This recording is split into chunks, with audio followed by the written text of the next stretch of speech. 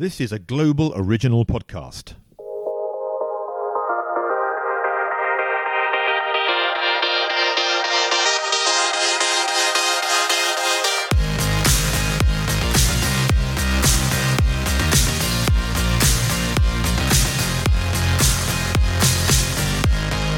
Hello, my name is Gordon Glenister. Welcome to Influence, the global podcast that shines a spotlight on the influencer marketing industry.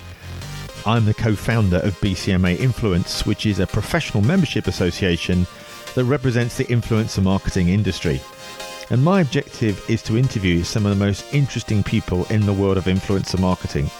And in the next 30 minutes, get real insights, ideas and tips to help you better understand the fascinating world of influence.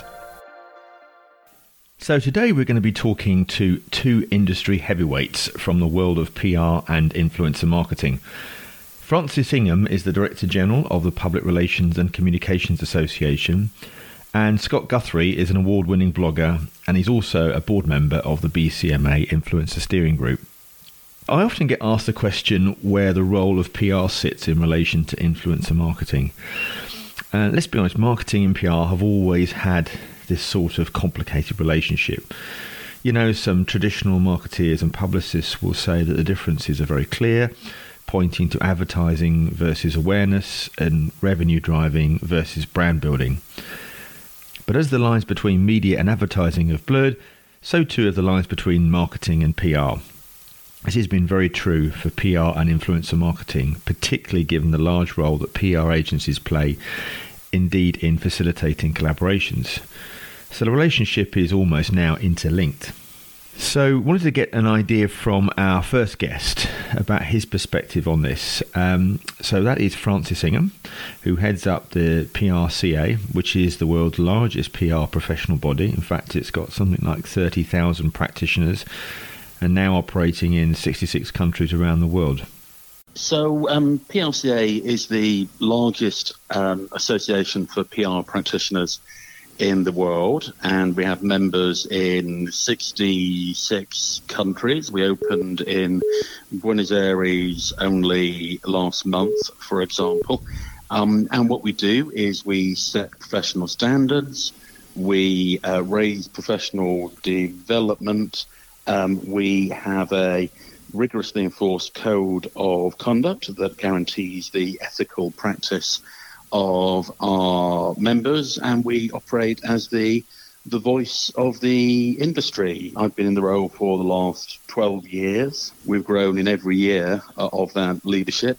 2020 might be the exception to that, but I think we provide a very powerful voice for our profession, and that's something that I think the profession needs. So how did you get into it yourself? I guess my first PR role was I was the PR manager, voluntary role for the Oxford Union Society. So I used to handle the visits of famous speakers and variously did that and guest liaison with them, which was an interesting job to have with some people with enormous egos. You might say it prepared me for this job. I worked for the Conservative Party as a political campaigner, and then public affairs, a few years at the CIPR, and then the last 12 years at the PRCA. And I think one of the reasons I enjoy the job is that I understand what PR people do.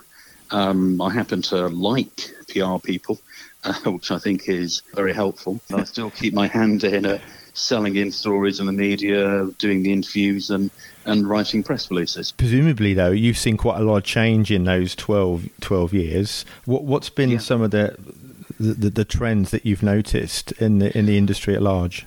Well, I mean, I think the last 12 years have been remarkable in terms of continued growth. I joined the PRC just before the financial crash, and, you know, that was a brave move in retrospect. And I remember at that point in time, people talking about what was going to happen to the industry. Would it be in, you know, a spiral of decline? And of course, that didn't happen. So that gives me confidence for the future. In terms of the trends, I'd say the shift in spend away from big budget advertising campaigns and towards more flexible PR campaigns. PR practitioners offering a far wider range of services than they did before. Chief execs investing more in their corporate reputation when they see what happens when corporate reputation goes wrong. Companies and chief execs screw it up. But predominantly, I guess, just the continued rise of digital. I remember when I was at the CIPR, my then boss, who was a great boss, Colin Farrington, said that social media was a blip. And of course, that has proved to be far from the truth. It has redefined our industry and the society and business and economy with which it operates. And it's proved a powerful driver for growth, both in the UK and all around the world. And so what do you think, obviously we're coming out of lockdown, I mean, what do you think are some of the lessons that the industry will have learned? Keeping simple messages repeated all the time is at the forefront, isn't it? Well, yeah, it is. I mean, we had very little during the lockdown period than communications, really. And it's proved the enormous power of the spoken and the written word, I guess. People who have no interest in politics, whom I know on my team and just socially, have rigorously tuned in to the daily press conference because they've wanted to hear what the government has to say. You think about the Queen's broadcast to the country, the massive number of people who tuned in to that. And yeah, the simplicity of messaging, those three simple messages that the government decided upon reasonably early in the process, have proved incredibly powerful, listened to, acted upon by people. One might say acted upon to a far greater extent than the government expected or wished from some of the political friends I speak with. So yeah, it has absolutely proved the value and the centrality of communications. Yeah. And I can't see that going away. Yeah. I mean, and how do you see that sort of communication style translating into more corporate business? Do you think there's going to be a new normal, for example, in the way that we communicate? Well, I think what it's done, I mean, if you ignore the government for a moment, some companies have had a good crisis, so to speak, haven't they? And some have really not had a good one. So I won't highlight the bad ones because that's unfair.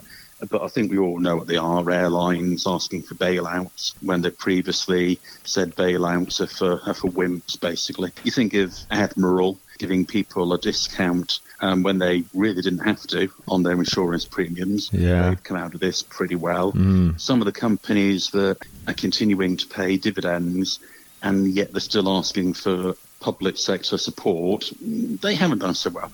And what I think it speaks to is people expect companies to be about something more than just money. People expect companies and their chief execs to be authentic. And I think the companies that have come through this with authenticity have shown the value of being true to your brand, really. Absolutely. Well, that's quite an interesting word because we often associate that word with the word of influencer marketing.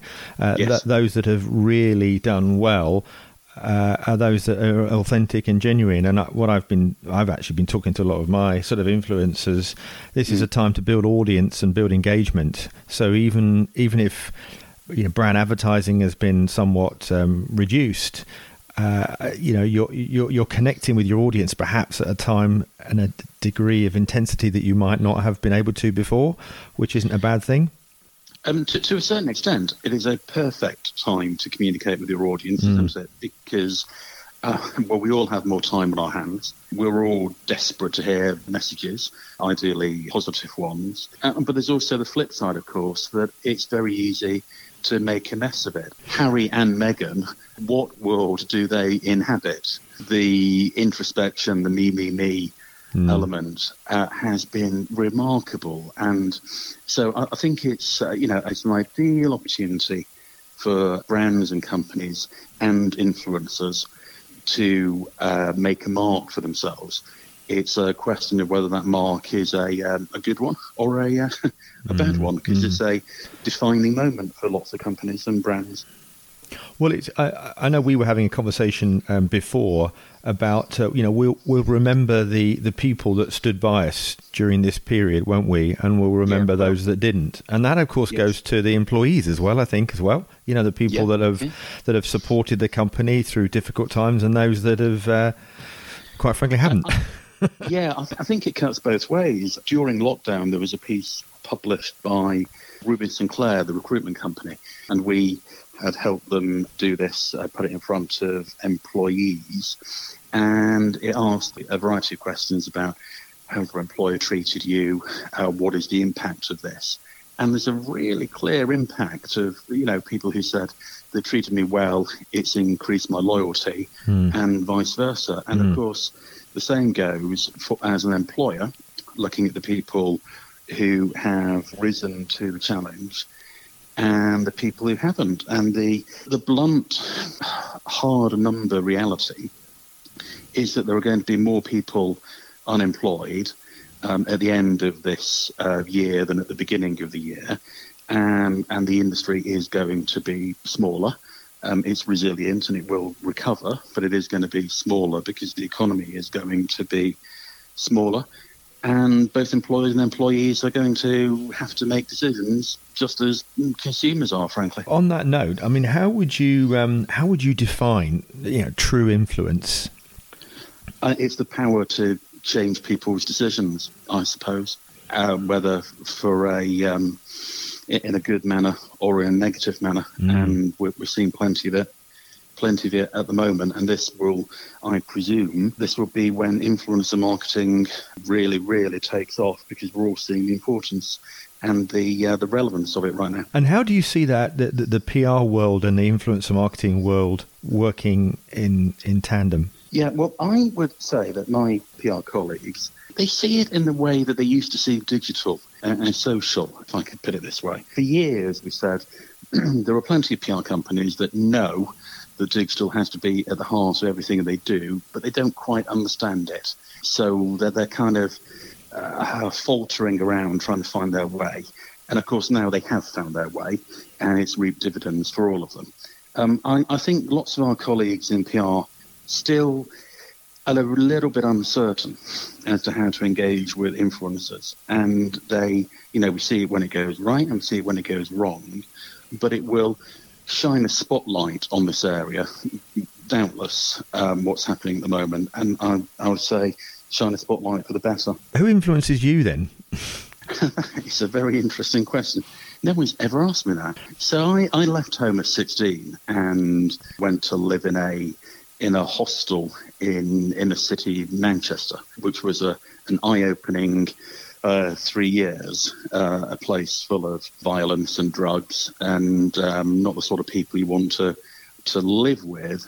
And got into Oxford whilst there, and then went to a very different atmosphere than the place I'd left, and with no financial support from home at all. I think my mother, during the 3 years I was there, gave me 20 quid, and that was the totality of it. I've always been quite self-resilient, I suppose. And I mean, the people who in my career influenced me would be close political mates, none of whom are famous to any extent at all. But it's, I guess my attitude to life is a bit like Lord Chadlington's, whose motto is never give up. That will be an attitude that will see our industry to a better place than it is in at the moment. So if you were being the questionnaire of yourself, what would you be asking you right now? I would ask, how serious an issue is COVID-19 for the PR industry? And I'd say that, speaking with members, the current crisis that we're in is going to see a lot of redundancies. And I expect that when we are at its nadir, we'll be about 30% smaller than we were at the beginning of this, and that we will end the year about 15% smaller. But if there are silver linings, it's shown the importance of communication, particularly in times of crisis. It's probably accelerated the industry's shift to a virtual and a digital environment, and that again plays to its strengths. and the companies and the organisations that are resilient will approve that and will prosper going forward.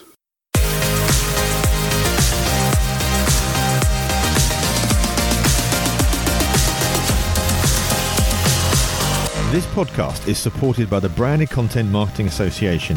Our aim is to promote the value of influencer marketing globally. Next, I wanted to get a perspective on the different types of influence. And so who better to ask than industry expert Scott Guthrie. Scott Guthrie is a well-renowned influencer marketing consultant and guest blogger. Is that right? Yes, I am. Yeah, thank you very much, Gordon. Yeah, what am I? I'm a strategic influence marketing consultant. I'm a kind of a media commentator, and I've been nominated for the third year running by Velio as a top 10 PR blogger. So, Yeah, that's brilliant. That's excellent. And of course, you also sit on the BCMA Influencer Steering Group, and you've been there right at the start, I think, isn't that right? Yeah, yes, I found a member alongside you, Gordon. Yes, the industry very much needs a council or a steering committee or whatever we're calling it. And yes, I mean, it's a slow progress, but that's because it's kind of a first of a kind. Yeah, no, indeed. And I think it leads us into what do you understand by the word influence? It had so many different connotations. What would you best describe it as? Okay, well, I'll separate the two between influence and influencer. And I would say that to have influence is the ability to affect a change in others. It's to have the ability to form or to change an opinion in other people, to alter behaviours. And so that influence is usually context specific. So Jeremy Clarkson, he's renowned throughout the world, Top Gear, and now he's on Amazon Prime. He knows everything about cars. He knows how to drive them. He knows all the different models of them. I wouldn't trust him to mend my car. So it's about domain authority. And similarly with Jamie Oliver, he's written 20 plus cookbooks. He's been on 20 or 30 television programs about how to cook. But, we saw with the demise of Jamie's Italian restaurant chain that, his domain authority is on cooking and cookbooks and TV and entertainment. It is not in running businesses associated and restaurants associated. So influence is sort of domain specific, context specific, but it's the ability to change a behavior or alter a person's opinion. An influence, on the other hand, an influence is becoming more and more a pejorative term. That the media likes to sort of have a downer on influencers, and influencers themselves like to call themselves content creators increasingly. But I'm going to stick with the umbrella term of an influencer, and I think there's a note of caution here. An influencer is often used interchangeably with the term brand advocate, but influence is neutral. You can have influencers that are good for the brand and influencers that have a negative impact. Influencers are change agents. They may hurt as much as they may help a communicator's cause, rather. And advocates are supporters. They're people, often customers, who talk favourably about a product. They don't necessarily hold power. They don't have power to influence, but I think it's important to remember influencers can have, they're change agents. That doesn't necessarily mean they're advocates. Advocates are supporters. That doesn't necessarily mean they have influence. So something like Greta Thunberg, for example, has been and still is hugely influential, but not necessarily something that you would associate with an influencer marketing campaign. No, and again, so in this context, or an influencer or a social media influencer is kind of someone that's kind of born and lives. Their influence lives on social media. It lives in Instagram or on YouTube or on TikTok increasingly. So Greta might well have, and I haven't checked the stats, might have a colossal following on Instagram, but she's not really known for her Instagram presence. She's known for taking political leaders to task and trying to affect a change. So she's influential for sure, affect a a change in climate change. I mean, I was just doing some research recently about COVID. For example, one of the most influential people that's been searched online is the Director General of the World Health Organization, as you probably would imagine, because of the time and now and the place that we're all in. So what do you think are some of the platforms that that various influencers tend to use? Well, again, I mean, we've always had we've always had influencers. We've always been influenced by people. So hundreds of years ago, it was the nobility and it was the church. Hundreds of years ago, or 100 years ago plus, it was journalists and government officials. Latterly, it was analysts. We've always had these third parties that wave or garner influence, and the platforms that they use are the platforms where the audiences are. So if you're trying to reach sort of a greying population, it might well be free-to-air terrestrial television. If you're trying to tap into Gen Z and millennials, they don't watch the telly. You'll find them on Instagram, you'll find them on TikTok, you'll find them on YouTube. So it depends, what platform you use. It's dependent on what audience you're trying to engage with. So, Instagram is very image dominant. It's picture-led. Twitter is very immediate. It's short-form blogging, isn't it? You can get out a message very, very quickly. You can ask a question. You can tag it, journo request, and you'll be sure to get 101 offers of PRs and brands trying to offer assistance or get a quote into a journalist piece. And likewise, when there is a message to throw out, journalists are used to writing in the written word. They're used to be able to throw out bits of content, and Twitter really suits that format. Instagram is very visual, and so it's no massive surprise that the top three verticals for sponsored content are fashion and beauty and pictures of food and drink. And how do you think influencers changed over the years? Well, I think and again, it's probably a bit tasteless to find a positive in the coronavirus, but I think this pandemic has given an opportunity for our industry to recalibrate. I think that sometime in the not too distant past, we got a bit lost, and we started to celebrate the popularity. We started to sort of celebrate big follower numbers, and we created content that was likely to garner a lot of likes and a lot of engagement.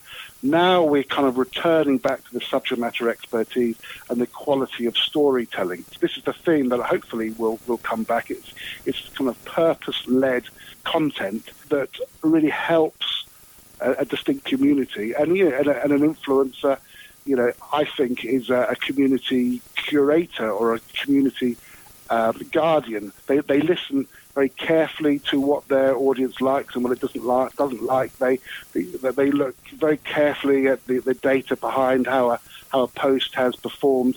They look at the sentiment of the comments being produced, and then they obviously produce more of the content that audience likes, and remove the sort of content that in going forward that their audience doesn't like.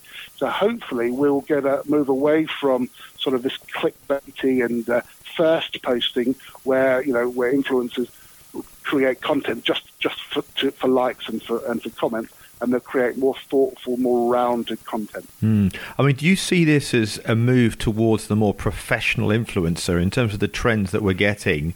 Do you see the growth coming in the people that are doing, suggesting some of the things that you were saying is looking at the analytics behind their post, looking at the timing of when they post, and they're really understanding their audience better than ever? Well, I think you're absolutely right. And if you think about, or you look at the influencers in the last 6 weeks that have really caught the imagination of the mainstream media and the consumer. They're the ones that have put the community at the heart of what they do. So you have Joe Wicks, who has kind of been an overnight success that's been 4 or 5 years in the making. He's gone ballistic. It's kind of part of the UK primary school curriculum now. Yeah. But he's been creating that sort of content day after day after day after day, religiously on Instagram and now on YouTube. So it's not a new phenomenon, but he has reacted to the needs of the nation, if you like, and he's creating more content. But he's not alone. You have Dr. Ranj Singh, who he was on Strictly Come Dancing. He was a CBBC children's doctor, but he's still a practicing doctor at St George's over in Tooting. He has a colossal following on Instagram, and he is able to sort of translate NHS speak and government speak and turn that into a language that his followers understand. And so so again, it's community first. But yes, you're absolutely right. As the industry matures, there's kind of increasingly two bands of influencers: those that are sort of amateur and those that are trying to professionalize. And the ones that are trying to professionalize are those that are trying to put, that are increasingly looking to influencer marketing as their main form of income. And so, of course, it's beholden upon them to make themselves look in the best possible light to prospective brands. And how do you do that? You put together a decent media kit. You use real-time statistics and data within that media kit, and you can demonstrate, you don't just say you're good, you demonstrate you're good by past endeavours. I mean, I've heard the word pivot quite a lot during this process, as I'm sure you have.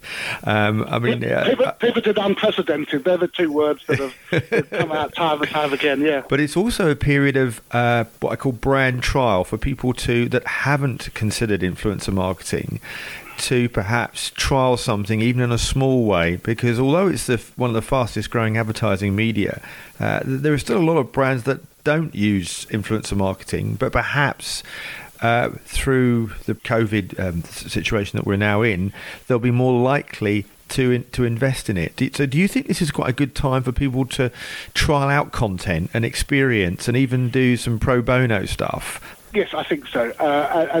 Absolutely, our industry is increasing almost exponentially year on year. I wrote an article yesterday featuring the work, and hopefully I'll get her name right, but Asma El Badawi, who is a British Sudanese woman, an athlete, an advocate, a spoken word poet.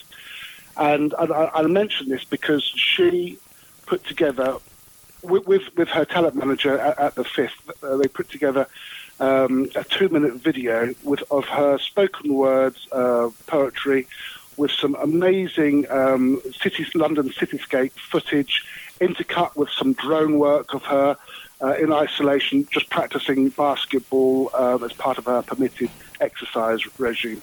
And all of the production costs were about 250 quid, and it was, it wouldn't have been out of place as a Nike ad on television or at the cinema. And and the drone was bought at Curry's PC World. The cityscape footage were taken of empty streets, were taken by a photographer on his bicycle as he was going around as part of his permitted exercise. Her next door neighbour took some of the footage as well, and it was put together in a matter of days. Obviously, nobody could meet in an editing suite, so the files were transferred digitally between different parties. And so what have you got here? You've got fleet of foot. You've got relatability, you've got low production costs, and you've got speed of turnaround. If I wanted to produce a television ad, I wouldn't know where to start. Yeah. You can't go out and film on location. You can't get it into the editing suite. You can't get access to sort of front and back, behind camera talent. What are you going to do? So I think it's not quite answering your question, Gordon, but I think now is a great opportunity because of all those things I've mentioned, and also it's an opportunity to test and learn what works and what doesn't work. But it has to be well thought through. It has to be part of a strategy rather than let's have a little play at this. It has to be part of a if you are test and learning, what are the takeaways? What are you measuring? How will you improve that next time? But it's another reason, actually, for people to work with professional influencer marketing platforms, agencies and specialists that can actually guide people through this process, isn't it? I think that's true.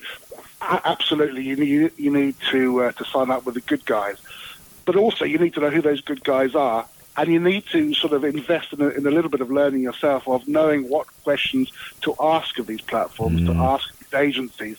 If you don't ask the right questions, you're not going to get the right answers. Yeah. And ours is a young industry, and it's enjoying many growth spurts, but it's also enduring some growing pains as well.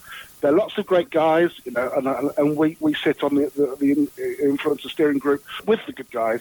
But there are also some bad actors as well. So, brands have to make sure that they are at least knowledgeable enough to know what questions to ask. And but yes, if you tap into the right guys, the right agencies, the right platforms, they'll be able to steer you on a journey of what to ask and what to expect from an influencer marketing strategy. And to talk again about this short film that I wrote about with Asma El Badawi, she is a poet, for sure. She's a basketball player. She's an activist. She's a playwright. It's incredible. But she's also, she also makes films, and it's not just picking up a smartphone and testing and learning it. She also has the experience backed up with academic rigor. So she has, a BA Hons in photography and in video and digital imaging, and a master's in visual arts. So, sort of a cost collapse in technology has enabled us all to be able to, have access to smartphones and access to drones from Curry's PC World, or whatever. But we also need to be able to have a little bit of guidance and a bit of academic sort of rigor to be able to get the best out of these tools as well. I'm just quite keen to hear from you about some of the tips that you might want to give an up-and-coming influencer that's got a modest audience but wants to grow it quite substantially. What are the sort of takeaway tips that you'd like to give to them? I guess know your audience. Know what your audience likes and what your audience doesn't like. That means knowing the data behind your profile. That means knowing where your audience lives. Are they, if you're in the UK, is most of your audience in the UK? What is the gender? What are the age groups? Those sorts of things. Have a clear point of view. I don't think, I think the time of sort of trying to super please everybody by sort of being really bland are over. And now is the time to have a clear point of view, have a clear look. It's not about aping the Kardashians. It's about having your own identity, your own values, your own point of view. And I think when you work with brands, only work with the brands that you care about. When you're just starting off and a brand approaches you and is willing to pay for your content, then it's very easy to become seduced by that and just quickly snap that opportunity up. But is that the right? Is that brand the right partnership with for you? And is it the right partnership for your audience as well? So do you believe in that product that you're selling? Will your audience call you a sellout if you work with that brand? I would also say, know the disclosure rules and the regulations in your jurisdiction. Of course. So, as we know, in the UK, it's the ASA and the CMA. In the US, it's the FTC. Know what the rules are. Know who the governing bodies are in your jurisdiction, and just follow lots of similar influencers and similar content creators, and see how the industry is evolving, and see how you can help professionalize that industry as well, and help the industry grow with you. So that's it for another edition of Influence. Please don't forget to subscribe and let us have your feedback, and any questions that you've got, just drop me a line of feedback@influencepodcast.net, or you can go on to the BCMA website, which is www.thebcma.info. And you can also send me a message on my Instagram, which is Gordon Glenister. And if you feel like it, please don't hesitate to give us a 5-star review, because it would be awesome and it really helps us. Thanks to my producer Neil Whiteside of Freedom One. So from me, Gordon Glenister, it's bye for now.